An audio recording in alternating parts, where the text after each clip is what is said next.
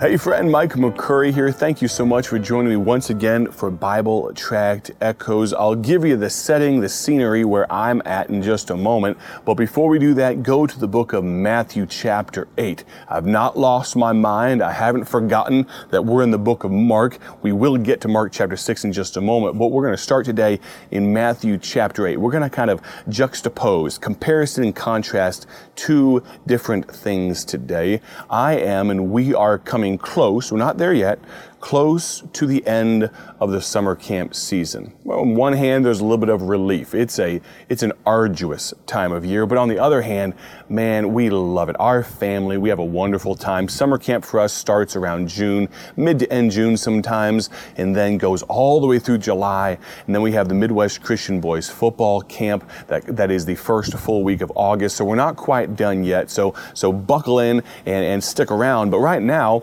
I am here outside. Beautiful weather. I think it is right now about 81 degrees. Thankfully, there's a light breeze you might hear in the background. But we're having a wonderful time here in Butler, Pennsylvania at Common Ground Baptist Camp. Have the opportunity to lead this singing, have the chance to preach multiple times this summer here. We enjoy it immensely. But today on the broadcast, we're going to talk about this thought. Let me introduce this for you. There are two ways to make God marvel. I'm going to be careful. I don't want to overly humanize God, so please understand. I'll give you some caveats here. Of course, Jesus Christ was 100% man and 100% God, robed in human flesh on earth. But at the same time, he was tempted with like such passions as you and I, and he of course needed to sleep, and he had the need to eat and all those types of things. But realize that he is God, of course. But the Bible does very plainly give us two times in Scripture that Jesus, during his earthly ministry, marveled. And they were two items, two issues that are on opposite ends of the spectrum from each other. So go to Matthew chapter 8, if you would. Matthew chapter 8. We're going to begin in verse number 5. The Bible says this, "And when Jesus was entered into Capernaum, there came unto him a centurion beseeching him, and saying, Lord, my servant lieth at home sick of the palsy, grievously tormented.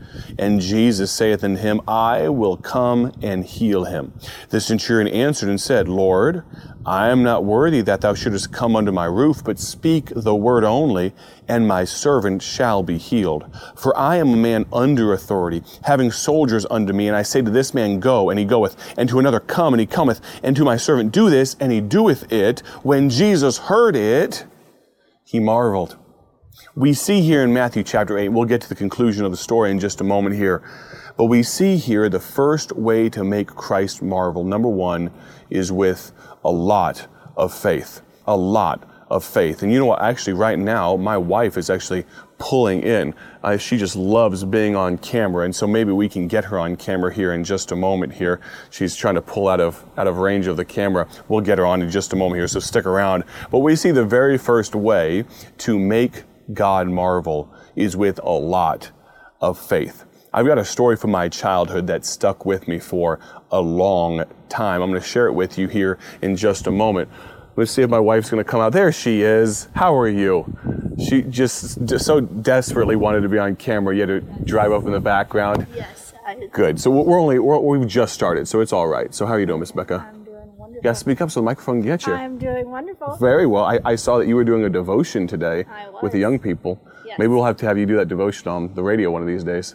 I'll pray about that. That means no. That's code for no. Love you, babe. And I'm going to finish up my radio broadcast, all right? All right, I'm going to unload some groceries. All right, sounds good. We got to eat, so groceries are still a necessity. Got the RV right off to my side here, having a wonderful time parked here in the campground. So I've got this childhood story. We pause the commercial here. We have this childhood story. I remember my dad was stationed in Germany. We were there for about 4 years. He was in the Army, and he was kind of over, I don't know if you call it like a single soldiers ministry, as I recall it. Basically, he would do some men's activities and things like that. And there was one time, I want to say I may have been 8, 9, 10 or so, old enough to definitely remember it, but we went rappelling if you don't know what rappelling is, you have a rock formation, you have this place where you can tie off a rope and put the ropes down, and you make, I think it's called like a Swiss seat. You can buy them, but you can take like seatbelt material and you could tie it around you in such a way with a carabiner, with one of those deals there, and you run the rope through it and you put it back around your body. I'm trying to describe this in such a way that you folks on the radio, you can kind of imagine it. Maybe you already know what I'm talking about. You're like, stop describing it, but you get what I'm saying. And you kind of walk down the rocks, or you kind of jump down. You can actually hop a little bit, and you flare I think it's your right hand, but you flare your hand out, and you have gloves on, because otherwise the rope will rub you raw, and you jump out a little bit, and as you get more brave, I guess, you release the rope out, and it runs through your hands, and when you need a break, you put your hand behind you. And so I was an 8, 9, 10-year-old. My dad showed me how, got me all hooked up, and I did that. I did it multiple times. Had a wonderful time. It's been a long time since I've gone rappelling. I'm a lot bigger than I was probably the last time I went rappelling as a teenager, but definitely enjoyed it. And the military folks, obviously a lot of them had some kind of background in that. To some degree at least. And so they all enjoyed it, had a wonderful time, probably out there for an hour, 2 or 3. We were getting close to the end of the day. As I recall it, the kind of the rock formation we were on, it was probably more than 60 feet. I don't think it was more than 80 feet. I don't know if they had 100-foot, 150-foot ropes or so that they were working with. But regardless, we had a good time. We were just about done. And at the end of the day, a gentleman was going to go down, but he was going to go face down. It was one of the last runs of the day. It's called going, I think, Australian. I don't know if it's just because it's upside down or what, but basically you have it to where it hooks, I believe, behind you, and the rope comes up over your shoulder, and you hold it to your chest, and that's how you brake. When you want to go down, you let it release, and so the friction point, instead of being your waist, the friction point is your shoulder. And so he's going to do it. He gets out over the ledge. We've been doing this for like hours now. Gets out over the ledge, looks down, and you could say chickens out, but knowing how the rest of the story goes, makes the very wise decision to not go down. I mean, he was literally out over the edge, and he was like, I don't feel right about this. He'd done it before, didn't feel right about it. He asked us to pull him back up, and he does not go down. So there was still a bit of time left. We were just about done with all the ropes and everything. And so one of the other men was like, okay, I'll go ahead and go just the normal way, and we'll be done for the day. We had 2 ropes, and so he goes down one of them, and he's one of those guys, high flyers. He can almost do the full 60 or 80 feet in one fell swoop. And so he goes and jumps away. He's doing it the normal way, kind of with your rear end facing the ground and your feet towards the rocks, obviously, your head's up. Jumps away with his hand out, letting the rope just burn through. Got leather gloves on, I think, just zzz, and he jumps, and he times it to where he's basically going to land on the rocks about 5 feet before the ground. And so he does so, but as he brings himself to a stop, he probably only weighed about 160 pounds or so. As he did so, the torque was such that the rope, now we had carpet where it went over the edge of the rocks, okay? So we weren't dense, all right? But where it went over the rocks, there was carpet there, a like 4x4 piece of carpet, so it wouldn't rub directly on the rocks. But for whatever reason, we've been doing it all day, the force of that 160 pounds coming to a stop all at once caused the rope to pop. Now it stopped, it halted most of his momentum, but that force, as all of it hit, snap. And he fell in a tumble. Now he was a limber guy. He was like a cat, and I think he still even landed on his feet. But effectively, he had almost jumped off 60 feet. It slowed him way, way down, and the rope popped. Now he was a crazy guy. He went back up. There was another rope, remember? And does the exact same thing to the other rope. They both pop at the very end. We've been doing this all day. I had gone. I realized I was a small kid at the time. But realize this other guy who quote unquote chickened out and didn't go down face first. Think of how bad it could have been for him. Now, would it have popped? I don't know, because he wouldn't have put the same torque on it, because he wasn't going to jump or run down the rock. He was going to take it gingerly. So it wouldn't have had that instantaneous force and the G-forces and all that stuff. But still, what a scary thing to think about. How close he came to potentially dying. And this other guy pops 2 ropes in one afternoon. and lives to tell about it. Nothing more than a skinned knee or two, right? This man, had misplaced his trust. You see, he had put his faith, put his trust in those ropes, and they had not supported him. Thankfully, they didn't kill him, but at the same time, it was definitely misplaced trust. Can I tell you, you will never go wrong placing your trust in God.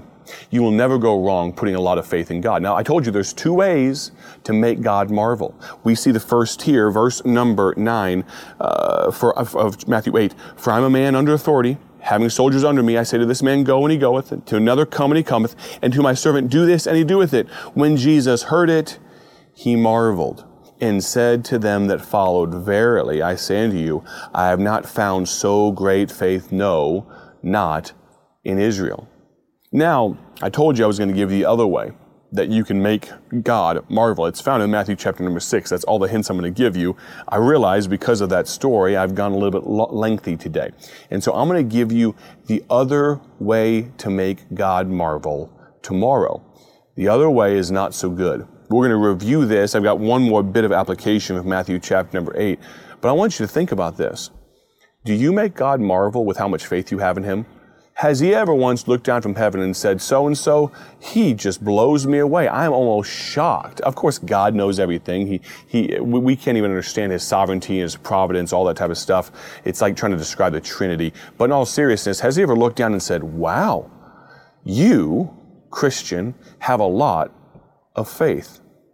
You know, if I think about myself, I hope I'm not so shameful that He's never once thought, Micah, you've got a reasonable amount of faith. Maybe He'd only say I have a moderate amount of faith. Maybe I haven't made Him marvel. But can I tell you, in my life, I want to. I want to be so faith-filled, so trusting in Him that He marvels. I appreciate so very much you joining today. I appreciate you allowing my wife to interrupt the radio broadcast today.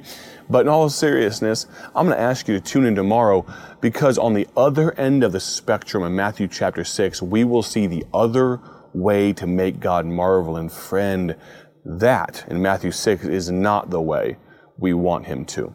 Thank you so very much once again for listening. I'm going to ask you, if you would, to tune in tomorrow.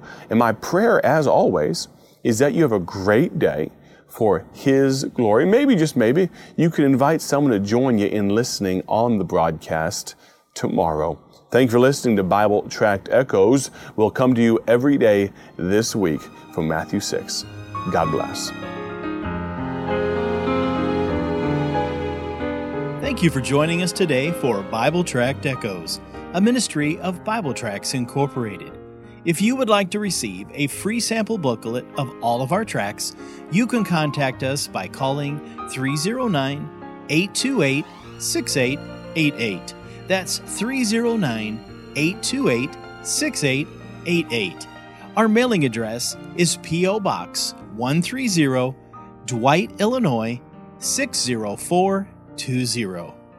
A faster way to contact us is to go to our website at BibleTractsInc.org. That's BibleTractsInc.org. There you will find more information about our ministry and details on how you can support Bible Tracts Incorporated.